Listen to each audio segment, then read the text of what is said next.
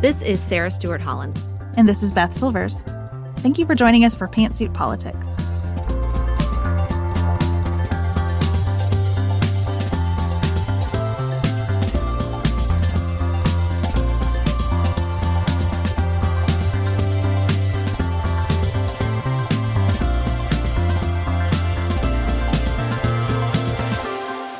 Hello, we are glad you're here for a new episode of Pantsuit Politics, where we take a different approach to the news. A little housekeeping before we begin. Unlike my children, Sarah's get an entire week of school off for fall break, so she is out traveling with family this week. But don't worry, you'll hear her voice in just a few minutes and on Friday's episode. If you are a premium listener, you know that we make 2 paywalled podcasts. So in addition to the 2 episodes, Tuesday and Friday, of Pantsuit Politics that appear for free in your podcast feed, we make 2 other shows Monday through Thursday. Sarah's show, Good Morning, is going to take this week off. But all of our premium listeners will receive all 4 episodes of the show that I make, More to Say, this week. And on More to Say, we're going to cover so much legal news, my head is spinning. So if you're looking to follow the former president's journey through the justice system, I invite you to come along for the ride with me there on More to Say. All the information to do that will be in the show notes. There's a lot going on this week. We've had some major markers of time, especially over the past few days. Thursday evening, Senator Dianne Feinstein passed away. She died at age 90, the longest-serving woman senator in our country's history. As Sean Hubler put it in a New York Times piece, Dianne Feinstein had several lifetimes' worth of accomplishment. She has been a pioneer for women in leadership, for stemming the tide of gun violence, for government transparency and accountability, especially following September 11th. She sometimes asked very tough questions. She sometimes gave very tough answers. She was overall unintimidated by public life and the pressure that accompanied it, and I know that she will be missed. On Sunday, former President Jimmy Carter turned 99. He's the first president in our history to reach that age. Former President Carter continues to receive hospice care, surrounded by friends and family as he lives out the final chapter in his extraordinary life of service to others. And another big marker of time happened on Saturday when Congress passed a continuing resolution to fund the government through November 17th. That resolution will fund the government at current levels. It is a hold please so that we can buy more time to pass appropriations bills. President Biden signed that measure into law at 11:28 p.m., 32 minutes before funding expired. The bill also reauthorizes the FAA and the National Flood Insurance Program through the end of the year. It includes $16 billion for much-needed disaster relief. It is not a perfect bill. We could be doing this entire shutdown drama again right before Thanksgiving. It does not include additional funding for Ukraine, which is why Mike Quigley of Illinois, a Democrat, voted no on a package that all of his Democratic colleagues in the House supported. It is why Michael Bennet of Colorado held the package up for a few hours in the Senate. But both Speaker McCarthy and Leader Schumer assure their colleagues that Congress will quickly take up the matter of more aid for Ukraine, as well as other provisions that are hotly debated. In the end, or at least in this iteration of the end, Speaker McCarthy, at personal peril, did what Sarah and I hoped he would do. He put something on the floor that both Democrats and Republicans could vote for, and it worked. Democrats supplied 209 of the 335 votes for the continuing resolution in the House. The Republican caucus split on it, and McCarthy's future as Speaker is in jeopardy because of that. He did the right thing. It is a happy outcome, if not a perfect one. Last week, we were hearing from air traffic controllers and military personnel, USDA workers. You all told us that you were anxious because even though your paycheck was not certain to keep coming, your bills sure were. You told us that you felt disrespected by the way some members of Congress were toying with your livelihoods and disregarding the impact of the work that you do every day. We just want to acknowledge that people who work for the government often do so at a lot of sacrifice. You could take higher paying, sometimes more stable, more respected, easier jobs in the private sector. The roller coaster that Congress put us on over the past few weeks is reflective of many aspects of our governance right now, and I am so glad that, at least for the moment, it has come to a stop. There is even more news, so much related to former President Trump and congressional Republicans, and yes, Hunter Biden. And here Sarah and I are rolling into your podcast feed, asking you, as all of this is going on, to turn your attention to Israel for a little while today. And that's because the United States isn't the only country in the world wrestling with very hard questions about our government. Sarah and I learned so much about how we'd like our system to operate and so much about ourselves when we look outward. Israel is facing a real test of democracy as a far right-wing coalition in its legislature, the Knesset, pushes to overhaul the judiciary. They're asking serious questions about the balance of power. And Israel doesn't have a constitution. So you might read articles saying it is hurtling toward a constitutional crisis. That doesn't mean a document. That means a crisis of its very makeup. So today, Yair Rosenberg joins us to talk about what's happening with Prime Minister Netanyahu and the Israeli public. Yair is a staff writer at The Atlantic, where he covers politics, culture, and religion and writes the Deep Shtetl newsletter. He is a delight to talk to and such a wealth of insight and information, whether you're new to thinking about Israel or deeply immersed in Israeli politics. We think you'll find something valuable and relevant to your understanding of governance in today's conversation. A lot can happen in the next 3 years. Like a chatbot may be your new best friend. But what won't change? Needing health insurance. United Healthcare Tri-Term Medical Plans are available for these changing times. Underwritten by Golden Rule Insurance Company, they offer budget-friendly, flexible coverage for people who are in between jobs or missed open enrollment. The plans last nearly 3 years in some states, with access to a nationwide network of doctors and hospitals. So for whatever tomorrow brings, United Healthcare Tri-Term Medical Plans may be for you. Learn more at uh1.com. This is Paige, the co-host of Giggly Squad, and I want to tell you about a company that I've been loving, Olive & June. Olive & June gives you everything that you need for a salon-quality manicure in one box. And if you break it down, it really comes out to $2 a manicure, which is absolutely insane. It's also so easy to get salon-worthy nails at home with Olive & June. The difference between how your nails used to look when you did them yourself and now with the Mani system is a complete game changer. The best thing about Olive & June, too, is it's a quick dry. Dries in about 1 minute, lasts for 5 days, and full coverage in up to 1 to 2 coats. Visit oliveandjune.com/perfectmani20 for 20% off your first system. That's oliveandjune.com/perfectmani20 for 20% off your first system.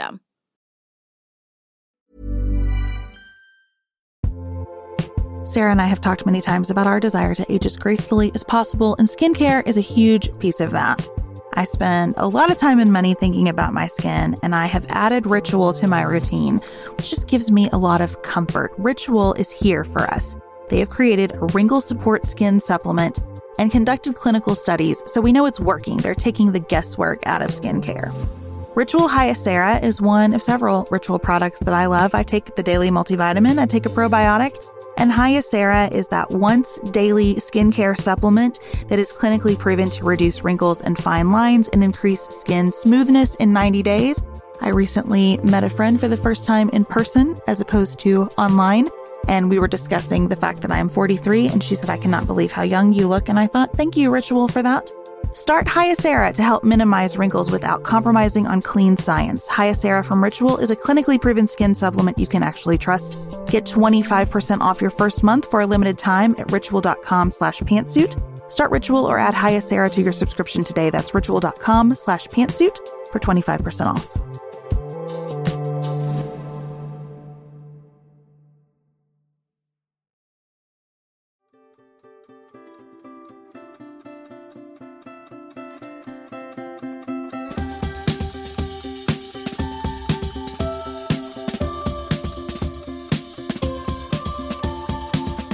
Yair, welcome back to Pantsuit Politics. Thanks for joining us again.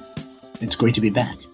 We wanted to check in with you about all of the developing crises in Israel.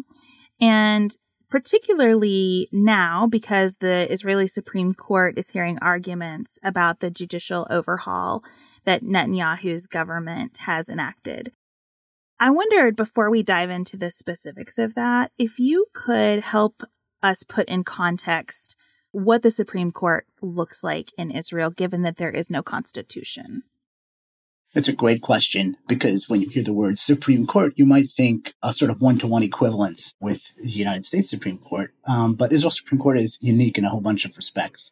So like you said, one of those respects is that Israel doesn't have a constitution, and that grants Israel's Supreme Court a great amount of power over time to decide what laws are and aren't acceptable. Israel has a sort of body of law that's quasi-constitutional. They're called basic laws. And over time, the court has come to interpret those laws as sort of a nascent constitution. But the government can constantly pass new laws of those sorts or try to repeal other ones.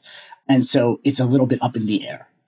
And Israel's Supreme Court also, just like in terms of the specifics, it has, 15 judges, like many other countries have much larger Supreme Courts than we do. And the other thing to really understand about Israel's Supreme Court is that members are not appointed by the Israeli parliament. It's not like in the United States where Congress takes the president's nomination and then confirms or doesn't confirm the nominee to the Supreme Court. Instead, there's a judicial selection body that includes judges themselves, members of the Israeli legal establishment, and then some members of parliament from both the coalition and the opposition. So in practice, you can see that the legal establishment plus the judges themselves sort of have a veto over who gets to be on the Supreme Court. So it's not as democratically accountable, you might say, as other Supreme Courts. And the Supreme Court at the same time has more power than many other Supreme Courts. And so this has been a source of contention within Israel among people who are on, say, the Israeli right and are upset about rulings of the Israeli Supreme Court, which they think is too activist and doing things that are anti-democratic. And on the other hand, also some good governance side of experts who look at this and say it's unhealthy for a democracy to have an unelected court that exercises such outsized power. So into that situation comes Netanyahu's very hard right coalition with a proposal to reform the Supreme Court, which is not something that most Israelis oppose. Polls show that most Israelis do agree that there should be some sort of reform of the Israeli Supreme Court. But if the problem perceived with the Supreme Court is that it's basically superpowered, right? That it's too powerful relative to the legislature. So the reform put forward by the coalition inverts the problem and basically subordinates the judiciary to the coalition, to the elected parliament, and basically says and now not all of these laws are passed, but this is the proposal, that the parliament could override any ruling of the Supreme Court with a simple majority. That the parliament is going to be the ones who get a veto over who gets chosen to the Supreme Court. Things like this. So basically, it didn't so much adjust or carefully reform the Supreme Court as, decimate it and its authority. So these laws haven't been passed. One small part of this package has been passed, but the rest hasn't been passed. But for many months, this has provoked hundreds of thousands of Israelis to protest in the streets all around Israel against what they see as sort of a power grab by the parliament, which is controlled by Netanyahu's hard right-wing coalition. Because it's not just that they oppose this particular package of reforms, it's that they don't trust the power that it would give to this government and this legislature if the Supreme Court was, shoved out of the way. So that's a very long way of getting from what is the Israeli Supreme Court to what's going on right now with it. Well, I think that final component is something that I've come to understand is really essential, which if you're looking at it through the lens of the United States, you'd say, well, the parliament has a check on the executive, but that's not really the case in Israel, right? The coalition government really acts in step with the executive branch. Yeah, so the thing to understand is that Israel has a prime minister. The prime minister is the leader of the majority of parliament, and they basically just act in concert. There are 120 seats in the Israeli parliament, the Israeli Knesset. If you have 61 of those seats, which this current coalition does, it has 64, you can basically pass any laws and the opposition can't really do anything about it. It's not like you could filibuster it in the United States Congress. It's not like there are certain higher majority thresholds for most things. And so the main check on government power, on prime ministerial power, is actually the Supreme Court. That's how Israel evolved. Whereas in the United States, we have two houses in the legislature. We have a separate executive who isn't an explicit member. Like, he's not sitting around in Congress. Joe Biden is not hanging out there. He does his own thing. He's got his own set of officers and people who are accountable to him and his own authorities and powers. And then, of course, you have the Supreme Court. So you have a much more complicated set of balances and checks in the United States than you do in Israel. And so changing the court in Israel is a much more dramatic step than it might be in some other places. And it's made even more dramatic by the personal investment that Netanyahu has in some of these reforms. Can you talk a little bit about what is driven here by the far right coalition that might even go beyond what Netanyahu personally might want, and what is driven by his own interest in sort of saving his skin in several criminal matters? I like coming on the podcast because you've done your reading and you already know the right questions to ask, and it is one of the big questions about these attempts to change Israel's judiciary. Is this about Netanyahu getting himself off the hook for various corruption cases that he's currently on trial for? And the answer is we don't really know because you can't read minds. And, there's two ways you can look at it. You could say he's sort of, a sort of cynical mastermind who has this entire plan laid out, which is to either actually disempower the Supreme Court or just to intimidate it, right? Basically to hold a lot of this legislation over it in order to sort of soften up whatever, convictions might be in the pipeline. On the other side, you could just say that Netanyahu is actually along for this ride, and it's not actually something he came up with. And I actually think that's probably more likely, because if you look at the criminal case against Netanyahu, it's been going on for many years. These trials take a very long time. Some of the stuff, seems to be working out better for him. It's not clear how it's going to actually turn out, and he could probably drag it out for a very long time, because while he's in office, it's hard to bring him to court and put him on trial anyway. And on the other hand, there are people in his coalition that he needs to stay in power, to stay prime minister, in the hardest right-wing parties in the Israeli coalition, who have for years been, sort of telegraphing their plans to gut the Israeli judiciary, because again, they see it as a block to the sorts of things they want to do. And those people, it's sort of like, if we give an analogy to the American government, we're seeing it right now. Kevin McCarthy doesn't really want to shut down the government. He doesn't have some master plan to shut down the U.S. government, but he needs his entire party to actually vote to keep the government open. And he can't get certain hard right members of the Republican Party in the House to sign on. And so that's why we look like we're heading for a government shutdown. And so Netanyahu doesn't want to be Kevin McCarthy. He doesn't want to be, because if he becomes Kevin McCarthy, he loses his job, right? He no longer has a majority, right? So he needs to keep everybody happy. And there's a certain segment of his coalition that has this plan. And they basically walked in on day one and say, this is what we want to do. And he let them do it. And ever since then, he's been trying to sort of position himself as the reasonable arbiter between the crazy people who just happen to be in his coalition, right, and the protesters who are also a bit extreme. And I'm going to be the person who's going to resolve this. But in reality, he's the one who allowed it to happen. But I don't think it's because he wants to get out of his court cases. I think because he needs to keep these people on side. And that involves letting them run the show on some of these things. In point of fact, if Netanyahu wanted to gut the Supreme Court, he's a much cannier politician. He's, one of the most successful living politicians in the world today. He would not have dropped a giant, very scary package with a whole bunch of different components to, disempower Israel's Supreme Court all at once. He would have started with one very small piece of it, right? And said, well, this is one that we can mostly agree on. And he'd do that. And then he'd do the next one a few months later and the next one a few months after that. And it would be a lot easier. And he's very good at this sort of thing. That's not what happened here, right? They dropped everything very early on, pretty much right after this government was sworn in, and they haven't been able to escape it ever since. It's either a catastrophically bad move on the part of a politician who usually knows what he's doing, or he sort of has to do it because this was what he promised them. And he said, I'd let you, this is what they demanded in order to be in his coalition. So I'm inclined to that, but, both of these narratives, they're, serious people who believe both. Well, that actually is a perfect transition to what I was going to ask, which is I read the big piece in the New York Times about Netanyahu today. And I think there's parts of him I understand. There's parts of him I don't, because how can we ever fully understand the inner workings of a person's mind, or much less his family dynamics, which were very interesting. But I think what I really don't understand is this component of his hard right coalition and the motivations of particularly the ultra Orthodox citizens of Israeli society. I think through our American lens, I always understood Israel to be sort of secular and liberal.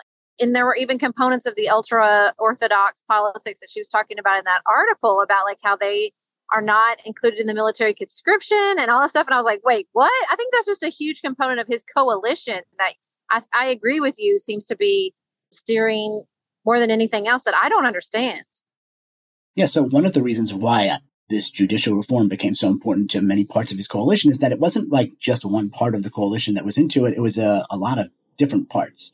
So you have, on the one hand, you have sort of this more hard right settler movement component, and they see the Supreme Court as an obstacle to them building more settlements in the West Bank and acting as they want, when they're engaged in military conflict, say in Gaza, right? And the Supreme Court has rules about certain sorts of, like all legislatures and legislative bodies and judicial bodies about how you can and can't act during wartime.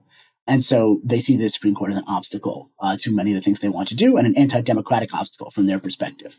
But then you also have what you just mentioned, the ultra-Orthodox. These are, very traditionally religious, you recognize them by their very distinctive dress and the fact that they spend most of their time studying Jewish texts and not participating necessarily in the economy and not being drafted into the Israeli army. Israel has a universal draft. But one of the carve-outs to that universal draft for their army is for ultra-Orthodox citizens who study in yeshiva instead. They study in, traditional Jewish religious institutions. And that's been a carve-out that was, created at the very beginning of the founding of the state when there weren't very many ultra-Orthodox Jews. Like you said, it's a much more secular place. And the first prime minister of Israel, David Ben-Gurion, thought, we give these people, some little special carve-out for them because they really don't want to serve in the army. They want to focus on their religious studies in the Holy Land, the holiest place for Jews. And you know what? They're yesterday's news, right? The vanguard of Israel and the Jewish people is this more secular Judaism. And so they'll die out and we'll be nice to them until that happens. As it turns out, birth rates didn't agree, right? And the ultra-Orthodox had many, many more children, and they successfully educated those children. And although, of course, people come and go from these communities, it's very insular and very self-contained, and they vote. And in a democratic society, you can then create an entire bloc, right, that has, particular demands and can then basically tell people like Benjamin Netanyahu that this is really important to us. So why is Supreme Court reform important to the ultra-Orthodox? Very different from the settlers. They don't have that much investment in the settlement project. In fact, at different times, the ultra-Orthodox have been supportive of, concessions to the Palestinians, although today less so. But what they are concerned with is they want to make sure that they can never be drafted into the Israeli army, because that is not something they do. That is not part of their culture, right? And they want government support, not just to not be drafted into the Israeli army, but to get subsidies. How do you maintain a society where you're sitting and studying religious texts and you don't participate as much in the economy and you don't go into the army? You need government support and welfare to support your extremely large community and growing families. And so these communities want to codify that. And depending on who's in power, there's sort of a tug of war. And when more liberal Israeli governments come into power, they tend to try to restrict some of those subsidies and create incentives for ultra-Orthodox men to go into the workforce. And they start drafting small numbers of ultra-Orthodox Jews who are interested. And all of this is anathema to the leadership of this community. And the problem is that previous governments have passed such laws. And when those laws are not obeyed, or a more right-wing government comes in but isn't able to repeal the law, because not everyone in the right-wing government is unhappy with such laws, then the Supreme Court upholds those laws or says, you committed to XYZ reforms, or we have general laws about equality and you can't treat certain citizens differently than others. And if they're not serving in the army, we're violating those rules. The Supreme Court is interfering with this arrangement. And so one way to solve that problem is to remove the check of the Supreme Court so that you can basically permanently instantiate this arrangement.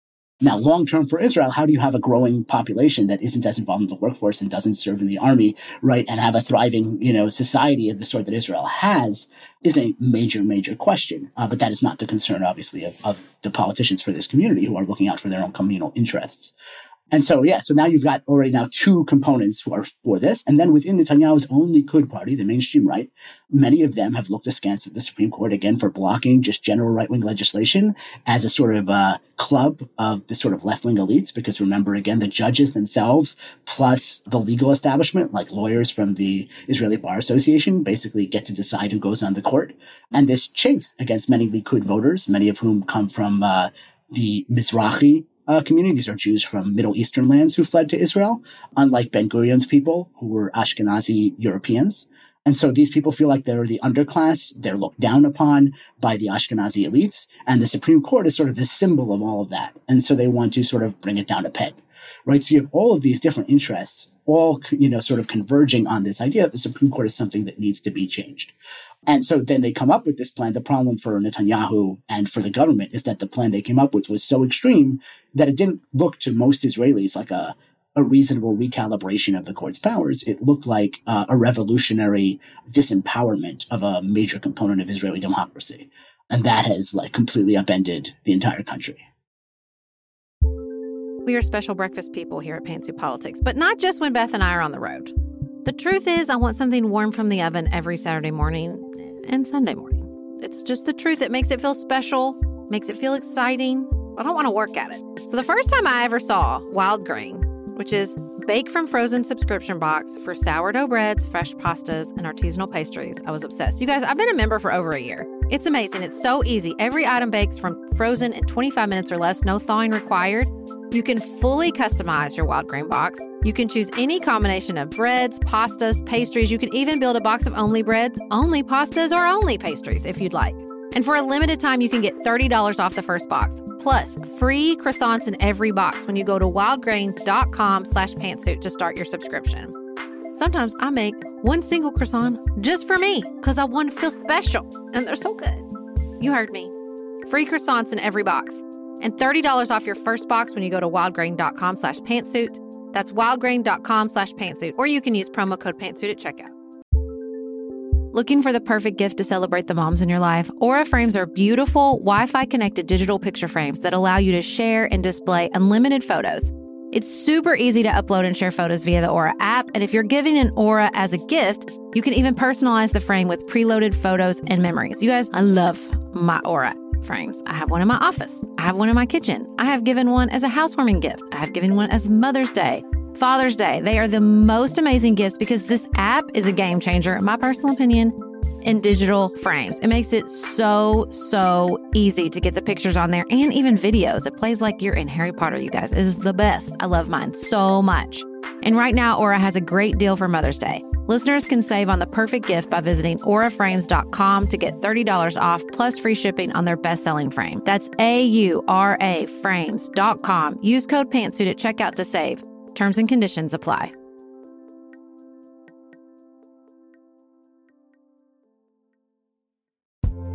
This show is sponsored by BetterHelp. Can I get something off my chest? Every day I feel a little pang of sadness because I think about Griffin going away to college. Y'all, he's a freshman in high school. This is not healthy or normal. This is why I have it on my list of things to talk to my therapist about. We all carry around these things, big and small. When we keep them bottled up, it can start to affect us. Therapy is a safe space to get these things off your chest and to figure out how to work through whatever's weighing you down. If you're thinking about starting therapy, give BetterHelp a try. It's entirely online, designed to be convenient, flexible, and suited to your schedule. Just fill out a brief questionnaire to get matched with a licensed therapist and switch therapists anytime for no additional charge. You gotta get it off your chest. And you can get it off your chest with BetterHelp. Visit betterhelp.com/pantsuit today to get 10% off your first month. That's BetterHelp, HELP.com/pantsuit.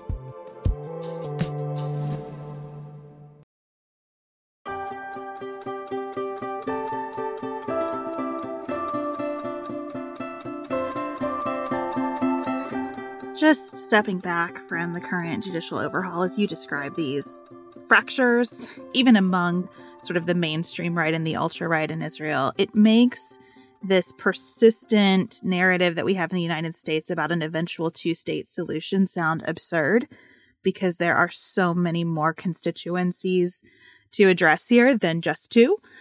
I wonder, given your recent piece about Netanyahu and his fundamentally pessimistic view of human nature and power, what do you think a realistic path forward, even on the international stage, looks like for Israel and Gaza and the West Bank? So you're absolutely right about the many different constituencies within Israel, right? To really sharpen it when you're talking about a coalition that includes, we just talked about these ultra-Orthodox, very traditionalist religious types who study in yeshiva all day. And then you have the Speaker of the Knesset who comes from Netanyahu's Likud party, and he's a married gay man. That coexists, right? That shows you the diversity of just the right side of the Israeli spectrum right there. And then, of course, within the Palestinians, both within Gaza and the West Bank, right? And then not to mention within, so let's start with Israel itself, right? Israel has 2 million Palestinian citizens. Some of them call themselves Palestinians. Many of them call themselves Arabs or Arab Israelis. Polls show you different numbers, say different things. And they have 2 very different groups of political parties. The largest political party in Israel now is led by a man named Mansour Abbas, who supports participating in Israeli governments, right? And joining the Israeli coalition. He was in the last Israeli government, that sort of rainbow government that was designed to keep Netanyahu out of power that fell after a year, right? It included for the first time an Arab party, and that was this party. And on the other hand, some of the people who helped bring down that government were some of these other Arab parties that refuse on principle to participate in any government run by the Jewish parties. And so you have this, diversity within Israel like that. And then, of course, you have the Palestinian Authority in the West Bank and Hamas in Gaza. And the 2 of them, put it very, very mildly, do not get along, right? They're actually in a, state of war, basically. And so creating some sort of 2-state solution with all of these different groups has been incredibly difficult for policymakers.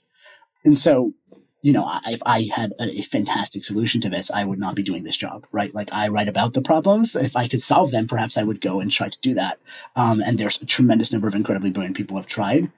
Fundamentally, what you actually need is simply, for more people on both sides to want to figure out a way to end their conflict rather than having reasons to perpetuate it.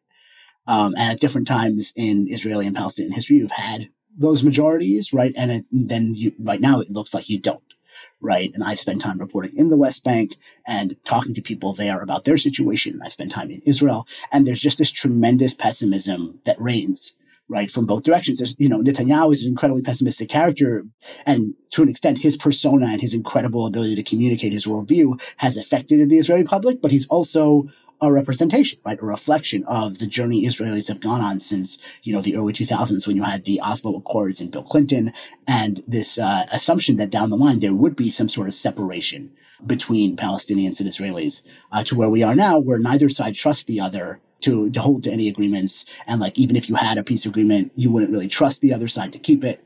The Israelis look from their perspective at they pulled out in 2004 from Gaza, took up all their settlements, pulled out all their settlers. And of course, today, Hamas runs Gaza and fires rockets from there into Israeli towns that they couldn't reach before. So the theory is, if we then get out of the West Bank, what do you think is going to happen? The people with the guns will win. Even if good people sign the agreement with us, they won't be able to hold the power. And from the Palestinian perspective, they say, look, we signed all these agreements. We made a lot of concessions. We have lived under occupation for decade upon decade upon decade. And then you come around and no one seems even interested in trying to solve this problem, right? And in fact, Israel's government has gotten more hardline and more extreme, right? And at what point, right, is the party with all of that power, responsible for what's going on in this situation? And so I don't have a great solution, but I also do think it's not as some people look at this and say, well, there is no solution, or you need some, radical or dramatic one. I still think the 2-state solution is the most sensible solution, because if you talk to people, and you look at polls across, the land, people want the most political control they can get in the most amount of territory they could get. So if you tried to force both of these groups to live in one state, for example, which some people suggest, right, they would not like it. Because that would mean ceding a tremendous amount of control to the other 50% of the population. And every election, you think it's bad in our country where the whole democracy rests on what happens with the, who gets 51% in this, very, very polarized country. Now imagine it's 50% Jewish and 50%, Palestinian, right? Israeli Jewish and Palestinian. What would elections be like every single time unless there's great trust, which doesn't exist? And so what's much more likely to be sustainable is to have a Palestinian state and an Israeli state. And the Palestinian state would ideally have a Jewish minority, and the Israeli state would have, like it does right now, right, an Arab Palestinian minority. But that way, each one would have that national self-determination that they so deeply desire for very good historical reasons. And functionally, that's just a matter of drawing a line on a map and saying, here's where the line is, and on one side it's Israel, and on one side it's Palestine. You just need leaders and populations that are willing to do it. And it requires a lot less trust than, say, living together in the same space, which is functionally what they're doing right now. Yeah. And I can see Netanyahu's very pessimistic worldview in the sort of post-Oslo Accords to how we got to where Israel is now.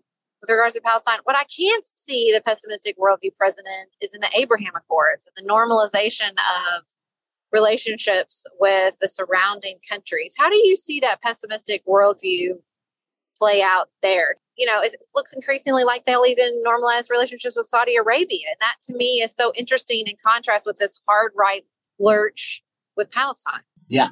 Well, so the one thing to understand is that Netanyahu is a pessimist before Israeli society became pessimistic, right? He was running against the Oslo Accords, right? And he was running against and saying these are naive ideas that people have. None of this is going to work.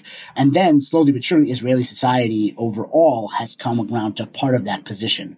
But his pessimism is so much more fundamental, right? It is about just that the world is run, and he says this explicitly, right? The world is about jockeying for power with other actors for better or for worse, and the weak get destroyed and the strong continue and live on.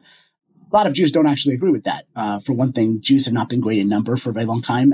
For their entire history, Jews are, 0.2% of the current world population. And so obviously not particularly numerous, not particularly powerful overall, have only had Israel, the state, for 70 or so years, and haven't had sovereignty in Israel for much of their history. They had it, it was taken away. They had it again, it was taken away. And now they have it one more time. And so it's not that Jews were powerful, but yet they survived much longer than others. So I'm giving my little critique of his worldview, but that's what he believes. He thinks that the strong survive and the weak eventually just fade. And so in that context, right, he's like, I will give no concessions to the Palestinians, right, because that signals weakness. And we're going to outlast them in this conflict. And I'm happy to make alliances with other states and he sees the Abraham Accords as affirmation of everything that he has been working on, because he says, look, everyone said we couldn't have peace with the Arab world unless we gave lots of concessions to the Palestinians, so the Arab world would sign on and accept us. And he said, no, you have it all backwards. The Arab world doesn't accept us because they think we're weak or we're temporary or impermanent and we're going to be destroyed. And, there have been several wars that the Arab world waged to try to erase Israel. And he's like, only when they think we're really here to stay because we're the biggest guy in the room, right? So then they'll be for it. And in this, he's been borne out. It's very much a self-interest play on the part of these Arab states. They're not doing it out of the goodness of their hearts, right? They're doing it because Israel is an economic and technological powerhouse. Well, and they're getting stuff in return. And they're getting stuff in return from the United States and also from Israel. It's like, it's a self-interest play. And his idea is like, we're the strongest country with the strongest alliances in the region, right? And you want to be friends with us. And so to him, it actually tracks very nicely with his pessimism and sort of alliances with the strong and setting up what one sort of conservative Zionist philosopher called the iron wall, the idea that we're sort of immovable, we will never leave. And so that's how he understands this moment. Pessimism bordering on cynicism, I would say. For sure. The critique of Netanyahu has always been that he's the line is a creature of the bunker, sort of having experienced many, centuries of Jewish history as oppression and persecution, that he does not trust the world to do something different if given the option. And so all decisions are made in an environment of distrust. You'll never go broke being a pessimist sadly in today's world, but it does mean you sometimes miss opportunities for revolutionary change because you're always taking the under on anything. So I wrote about this in The Atlantic, right, that Netanyahu always bets against any, hopeful vision of future progress, right? Whether it's coming from Elon Musk and he's talking about how amazing AI is going to revolutionize the world, because Bibi did this conversation recently with Musk in San Francisco. And it's very interesting because Netanyahu is clearly very skeptical of what Musk is selling, even though they're supposed to be sitting down for sort of like a PR stunt, right? That's not supposed to be hardball, but Netanyahu asked a bunch of hardball questions to Musk about whether AI is really going to make the world better, because he thinks it's going to create winners and losers like everything else, right? Whether it's the Iran deal, right, which Netanyahu did not trust to actually work or for Iran to adhere to, right, or concessions to the Palestinians, right? All of these things, right, he just always bets against it. And, his critics say that sort of pessimism, it holds you hostage, because the world does change, right? And you're never going to be open to it if that's how you always proceed in life. I tend to compare Netanyahu to Trump mentally, but as I was reading today, especially about this deal with Germany for a missile defense system, I was getting Mitch McConnell vibes.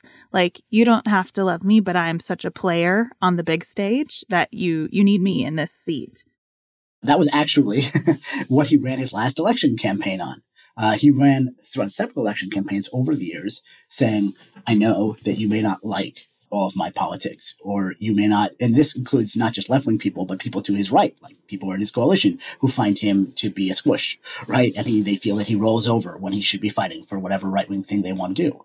But you can't find anyone who can do what I can do, right? Especially on the international stage. And I've written my own critique of that. I think he overstates, let's just say, his accomplishments, but that's part of his brilliance, is that he is an incredible salesman for himself, right? And he can basically refashion any event into something that he intended to happen, right? And that is part of his plan. And how much of it is and how much of it isn't, questionable. But that's still an incredible skill for a politician. You read like books about like Benjamin Disraeli, the British Prime Minister, and other famous politicians. And this is the thing that politicians do, which is that they are very good at telling stories where events that happen that are outside their control become part of what they control. And depending on how good you are, right, you can really bring people along with that. And so sometimes, I think Netanyahu is often taking credit for things that were happening because of larger historical forces that he didn't very much have much to do with. But he's good at presenting it that way. And that's why it's a big difference from like him and Trump. I mean, Trump is pure id, pure instinct. And Netanyahu is pure calculation. There's nothing he does that he hasn't thought 25 different ways about why he's doing it. So like, they may align together because it was mutually beneficial in various different ways, but they're completely different thinkers and people in their approach to politics and to life. Wondering, no one's immortal, even the best, most capable politician. What you're seeing as the future of Israeli politics when Netanyahu is no longer on the world stage or the Israeli stage? Assuming Netanyahu does not manage to create a robo Netanyahu with some AI version of himself, which you shouldn't put past him. It's a great question. And it's a really big question that I think a lot of Israelis haven't really grappled with, certainly on the right, which is that one of the ways that Netanyahu has kept himself in power has been by systematically drumming out anyone who could possibly have challenged his power within the Israeli right, within his mainstream right-wing Likud party. And he slowly but surely transformed the Likud party into a pretty diverse, effective, right-wing political vehicle into a Netanyahu political vehicle, or a critic would say a cult of personality. And very, very few of the people in the party today have the skills or stature that he has to do what he does. And he has not cultivated proteges. He has not taught people how to do what he does. He has not brought people under his wing. Some of this may be that he is a difficult personality just in general, but some of it is the sort of paranoia and the fear that if I give these skills to somebody else, they will eventually knock me off, as often happens in politics. But the consequence is that you have a leader in his early 70s who either through, the natural course of life or through his court cases will not be prime minister forever. And then an Israeli right that simply doesn't have anybody like him that they could put forward afterwards. And that's by his design, but it's not to the benefit of the country nor to his own political party. And so what you might see actually is that there are different possibilities. You could have some of the people he drummed out of the party. What did they do? Some of them left politics, but some of those people started other satellite, smaller right-wing parties. And in theory, if Netanyahu leaves, maybe they go back. But it depends if like the Netanyahu-ified party is going to take them. And if not, well, right now, when Israel goes to parliamentary elections, there's tons of parties, but there's the biggest party, one of the biggest parties is Netanyahu's Likud. And then there's usually some opposition party or two, right, that are very large, and then a lot of smaller parties. If Netanyahu is no longer running Likud, it's possible a bunch of the voters for Netanyahu's Likud say, well, we've lost the big guy, like we talked about. I'm going to look at some of those other little right-wing parties. I'm no longer a Likud voter. I was a Netanyahu voter, and he's gone. Right. And so you'll start to see a lot more smaller parties cobbling together governments in Israel rather than any dominant parties at all. The Israeli right will fragment in interesting ways, which will have unforeseeable consequences in terms of what Israeli coalitions will look like. Because again, there's 120 seats in the Israeli parliament. You need 61 to create a coalition. And if you got like a 5-seat party here, a 7-seat party there, you could create a jigsaw puzzle in all sorts of ways. But there isn't like an obvious candidate to succeed Netanyahu. We haven't really touched on this much, but on the Palestinian side, a very similar thing is going on with Mahmoud Abbas, the president of the Palestinian Authority, who is in his late 70s and doesn't hold elections, so no one can kick him out. But eventually he is going to pass on, and there also isn't a clear successor to him. And so we're in this sort of moment of uncertainty and transition, and also lots of behind the scenes, a lot of people jockeying for position. That variety of possible outcomes feels true of the judicial review of this overhaul as well. As I understand it, the Supreme Court is expected to rule on the cases in front of it concerning these reforms by sometime in January, and they could say the reforms can't stand. They could say they're on pause, hoping that a new parliament will reconsider. I wonder if there is an outcome that's foreseeable from that court that would be just devastating to Netanyahu, or is he such a tactician that he'll be able to work with whatever happens? I think he has plans for whatever happens. That doesn't mean those plans are going to work. Again, sometimes he's like spinning things as his plan after whatever it is that actually happened. I do think that the Supreme Court has the ability to, throw the current coalition into recoordination and chaos if it strikes down some of the reforms, or if it, as you said, like postpones their, enactment, or, in other ways messes with it. There are two ways that can go. You could have the coalition sort of say, well, we couldn't get it past the Supreme Court. Now we have a constitutional crisis. Are we willing to ignore the Supreme Court? Right. And then you have to, the fight amongst themselves will be very, very vicious and obviously very frightening to many Israelis, because you'll have literally the government fighting over whether or not to listen to the Supreme Court. And that has unforeseeable consequences. You could also have them say, well, we just need to pass a lot more of this judicial overhaul package, because remember, this all that's passed so far is a very small component of it. It's probably the least consequential part of it. We need to replace the judges. We need to be able to override what they do. Right? You pass all of that stuff and basically just say, like, we've now just completely done away with the Supreme Court as a major force in Israeli politics. So it could galvanize them, right? It could cause them to, collapse into internecine fighting and just sort of gum up the works. It's very hard to know. It really depends also like how much infighting there is. And I would also say that there's a very big X factor that we've sort of referenced here, but not in this context, which is normalization with Saudi Arabia, which is something the Biden administration has been working very hard on diplomatically in the region. But in order to normalize with Saudi Arabia, they're going to need to make some sort of concessions to the Palestinians. The Saudis have made that very clear. The Biden people have made that very clear. And so you have this sort of demand that's going to be made of Netanyahu to get this great prize. And then he's going to have to turn to this very right-wing coalition and say, we've got to do these things. It's not clear he can do that, right? And so this also may create significant problems for his coalition. Ironically, sort of Pyrrhic victory. The irony is, of course, is that within Israeli politics, there's a majority for solving all of these problems within the parliament right now. There's a bunch of centrist parties and central-left parties that could work with parts of the Israeli right and pass a Supreme Court reform by consensus that most Israelis would like, and that could ratify a deal with the Saudis and make concessions to the Palestinians because that would be fine by them. And Netanyahu could be part of that, except that he's on trial for corruption and nobody trusts him because he's always drumming out every possible successor, right? And basically has alienated everyone who's not, his closest confidants. And that has made it impossible for anyone to serve in government with him from the center or the center left, right? They all pledge we won't sit with Netanyahu because we consider him to be corrupt and untrustworthy. And they have good reason to think that he's not trustworthy because a couple governments ago, one of the opposition parties actually broke their pledge and did a joint government with Netanyahu. And it was supposed to be Netanyahu for a little bit as prime minister, and then the head of that party as the prime minister. And Netanyahu managed to collapse the government rather than let the other guy become prime minister. And so basically there's nobody left who trusts this guy, and therefore nobody who will sit with him. And their voters would punish them if they did, so they can't. And so that Israel's parliament, even though there's an Israeli majority for solving a lot of these social problems, there isn't a political majority to it. Well, this is so helpful. Thank you very much for giving us all of this context. Do you have time to hang with us for a little outside of politics segment? Absolutely. Way less depressing. Sarah and I have talked many times about our desire to age as gracefully as possible, and skincare is a huge piece of that. I spend a lot of time and money thinking about my skin, and I have added Ritual to my routine, which just gives me a lot of comfort. Ritual is here for us. They have created a wrinkle support skin supplement and conducted clinical studies, so we know it's working. They're taking the guesswork out of skincare.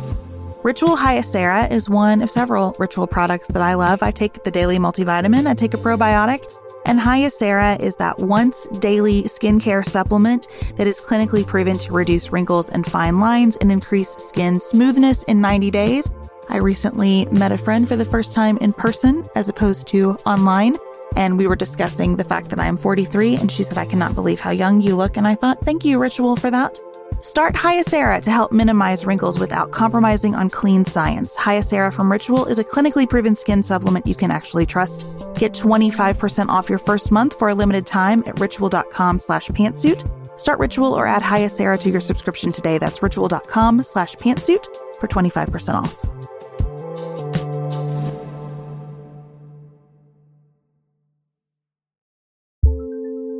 Do you want a bra that's sexy or a bra that's comfortable? Thanks to Third Love, you can have both. Third Love was started to take all the frustration, ick, and out of bra shopping. That's why they make solutions for every bra problem, aka problems. Their bras make it easy to bring back perkiness you haven't seen since high school, get smoothing you know where, and have straps that actually stay put.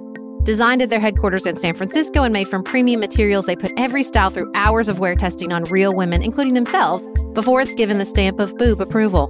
Comfort and support are guaranteed. Plus, whether you're a double A cup or an H cup, their virtual fitting room will help you find your perfect fit fast. And they've even invented half cups. No more feeling stuck between two cup sizes that don't fit right. It's time to get your bra plums solved. Visit thirdlove.com and get 15% off your order with code podcast15.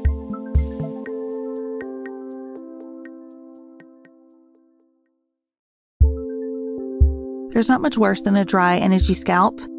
Also, when you get your hair colored and then it does not last as long as you and your stylist discussed. It could be that unfiltered, mineral-filled water is the culprit. Hard water is a leading cause of damaged hair and dry, irritated skin, and about 85% of the United States uses hard water, filled with dissolved minerals and added chlorine. That's where Canopy's new filtered shower head comes in. Canopy, known for their beauty hacks and reimagined humidifier, has revolutionized the filtered shower head. Dermatologists recommended this unique 3-stage filtration system greatly reduces contaminants and odors in your shower water, leaving you with healthy hair and glowing skin. Best of all, the Canopy filtered shower head is hassle-free. Installation is a breeze, and its unique quick-release filter replacement feature allows for seamless filter replacement unlike any others on the market. Go to getcanopy.co to save $25 on your Canopy filtered shower head purchase today with Canopy's hassle-free filter subscription. Even better, our listeners can use code PANTSUIT at checkout to save an additional 10% off your Canopy purchase. Hurry, your hair and skin will thank you.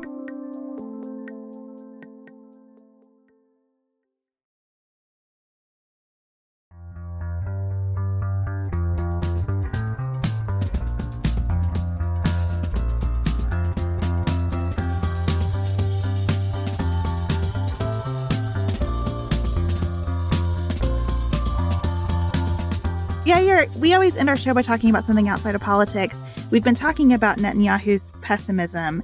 I feel like you have been writing in The Atlantic and on social media in a very optimistic way about what social media can be. And I wonder what sparked your interest in this conversation and what the response has been to your writing. So my recent interest in writing about how we do social media and whether we could do it better is sparked by the fact that one of the major social media platforms has dramatically collapsed as, Elon Musk took over Twitter and rebranded it and changed a lot of things about it. And lots of people are mad about that. And they say, I don't like this. And I think that was a good opportunity to say, well, there's a lot of things about social media we don't really like, right? And maybe some of this has heightened that for us. But there's a lot of ways that we treat each other on social media that isn't healthy. There's a tremendous amount of, like stuff that you would never say to somebody to their face, right? Or in person, right? That people feel comfortable saying online. And is that always good? The way that people comment on articles that they haven't read. And yes, I have an interest in this since I write articles. But I also think what kind of discourse do we have when people are constantly arguing over stuff that they never even bothered to read? It's just a very weird sort of situation. And you see it a lot. And so I tried to say, okay, we have this moment where people are looking for new social media platforms. They're upset because one of the ones they used has been degrading in their eyes. What would it look like to make better ones, right? Because we now have Facebook's got their threads, and there's this thing called Blue Sky, and there's a bunch of others. And so I started writing articles suggesting what both companies building these platforms could do better and what people themselves using the platforms could do better, regardless of whether the companies get their act together and make healthier platforms. Because a lot of this stuff comes down to how we conduct ourselves on social media. No one is forcing you to comment on an article you didn't read and to respond only to the headline when you didn't actually click the link, right? Nobody's making you do that. You don't have to do it, right? Even if it's very tempting, and nobody is sort of making you argue for no reason for hours on end with someone who just makes you feel terrible and that you're never going to persuade. Right? Maybe that person you should just block, right? Or maybe you shouldn't engage with them at all and recognize that that's not what social media is for. Like, so there's all sorts of just like basic practical things, that we could ask ourselves about social media as a technology that we don't always do. And it's not really just about social media. It's more we live in an age where a lot of new technologies are coming down the pipeline, like artificial intelligence and its many permutations. And it's not a question of, are these things going to happen? It's, basically when they're going to happen and then what we're going to do about it. And we can either have them sort of foisted upon us and they're going to use us, or we can consciously decide how to use them. And social media sort of just came onto the scene and people signed up and it was free. So no one really thought very much about it. And then it suddenly changed how we interacted with each other, how we related to politicians, how we elected politicians, all sorts of things. It changed how we talked because suddenly sound bites of a certain type went really far on social media. So more and more people start talking that way, even though is that the healthiest way to talk about complex things? I don't think so.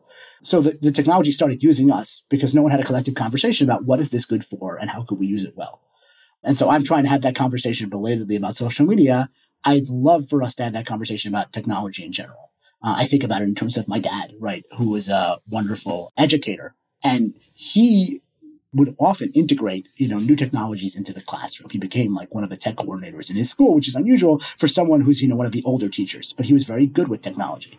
But the secret to it is not being able to figure out how to use the technology. It's to know when it actually adds to your classroom and makes it easier to teach something in a way you couldn't before, right? You don't just put in a smartboard because it's cool and you could tell the parents and say, look, we have smartboards in all our rooms. Okay, but what is the purpose? Are the kids just watching television on it during recess, right? Like, what is it actually doing?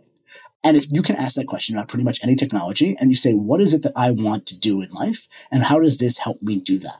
And is there a way it can help me do that? And if not, maybe it's not for you, right? Even though it might be for somebody else. And I think we'd all be better off if we asked those questions of these technologies, whether it's social media, right? Or it's the next AI chatbot or many other things. And like, that's that bigger project, right? That I think we haven't done a great job of to this point. We're always catching up, but I think you can actually come up with thoughtful ways to approach these things and, make conscious decisions in our lives about how we use technology. And I hope that we can do that. So am I an optimist? I don't know. But I guess there's an inherent optimism in writing these articles and hoping that enough people will see them and read them and think, yeah, I can do that. And, that can slowly but surely make a little bit of change. Well, the conscientiousness you speak of reminds me that we just passed Yom Kippur. I don't know if there's a phrase for being jealous of another religion's religious observance, but I have it for Yom Kippur. So I wondered if you could speak to the importance of that in the religious calendar. So, people don't get confused when the likes of Marjorie Taylor Greene post a picture of a Hanukkah symbol during Yom Kippur. Yeah. So right now we're in this part of the Jewish calendar where there's a series of Jewish holidays at the very beginning of what is the Jewish New Year, which goes by the lunar calendar. And so it starts with Rosh Hashanah, which is literally the New Year, right? So it's the Jewish New Year. And then 10 days after that, you've got Yom Kippur. And this is a sort of a set period, a sort of period of introspection and reflection. And it begins with Rosh Hashanah and it culminates in Yom Kippur, where Jews spend a lot of time in synagogue. Many Jews will spend most of the day in synagogue.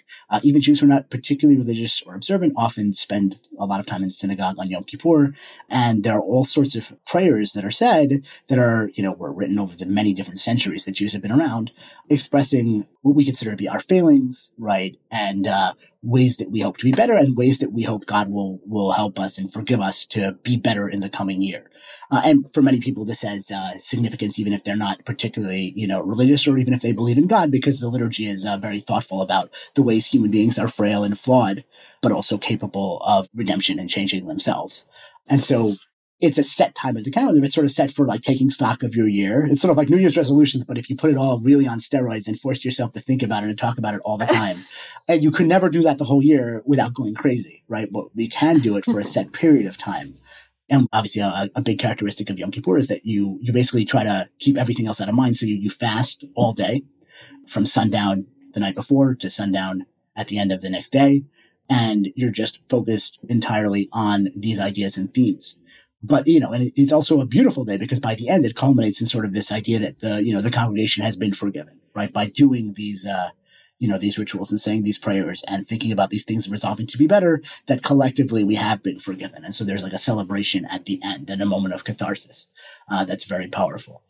And so, that is, sort of in a nutshell, but there's, infinite depth to any, religions like Judaism, Christianity, Islam, many others been around for a very long time. There's an incredible amount of depth to this sort of stuff.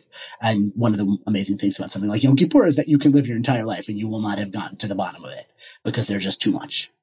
Love it. It feels like we could use that kind of ceremony around social media where we all admit our failings and we all admit what we've done wrong and we ask for forgiveness and redemption and try to do better. 1 year for Yom Kippur, I did write a somewhat satirical article about the 10 greatest social media sins that people should repent for. Yes. Whatever number 9 was, commenting without reading the article. And number 10 was adding filler content to your listicle to get to a round number.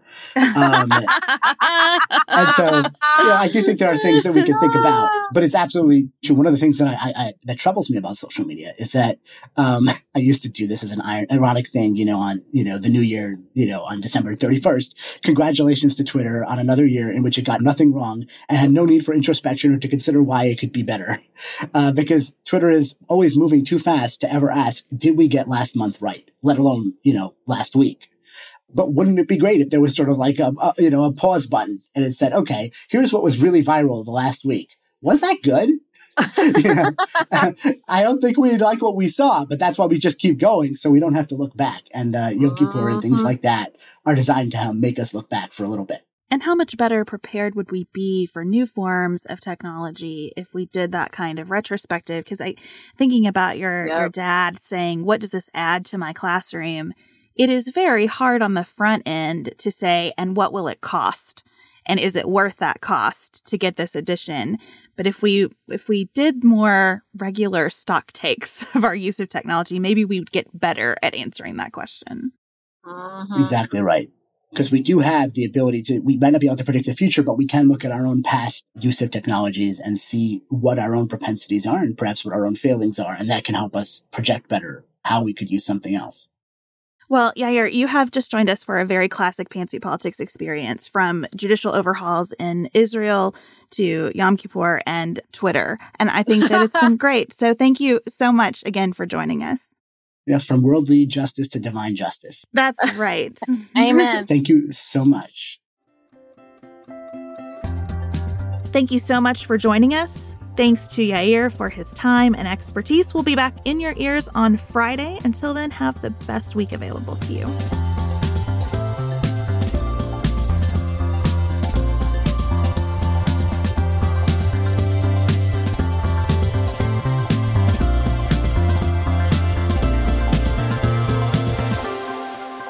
Pantsuit Politics is produced by Studio D Podcast Production. Elise Knapp is our managing director. Maggie Pinton is our director of community engagement. Xander Singh is the composer of our theme music with inspiration from original work by Dante Lima. Our show is listener supported. Special thanks to our executive producers: Martha Brunitsky, Allie Edwards, Janice Elliott, Sarah Greenup, Julie Haller, Tiffany Hassler, Emily Holiday, Katie Johnson, Katina Zuganellis-Kasling, Barry Kaufman, Molly Kors, Catherine Vollmer, Lori Ladow, Lily McClure, Linda Daniel, Emily Neasley, The Hutchins, Tracy Putoff, Sarah Ralph, Jeremy Sequoia, Katie Steigers, Karen True, Annika Uvaline, Nick and Elisa Vallely, Amy Whited, Emily Helen Olson, Lee Shea McDonough, Morgan McHugh, Jen Ross, Sabrina Drago, Becca Dorval, Christina Quartararo, Jeff Davis, Joshua Allen, Melinda Johnston, Michelle Wood, Nicole Berkless, Paula Bremer, and Tim Miller. See, this is why I like coming on this podcast. Can I add on to that question too? Yeah. Because I'm going to compliment you. Yeah, let him compliment us, Sarah, and then jump. Yeah, please. It's like, you got to get this in.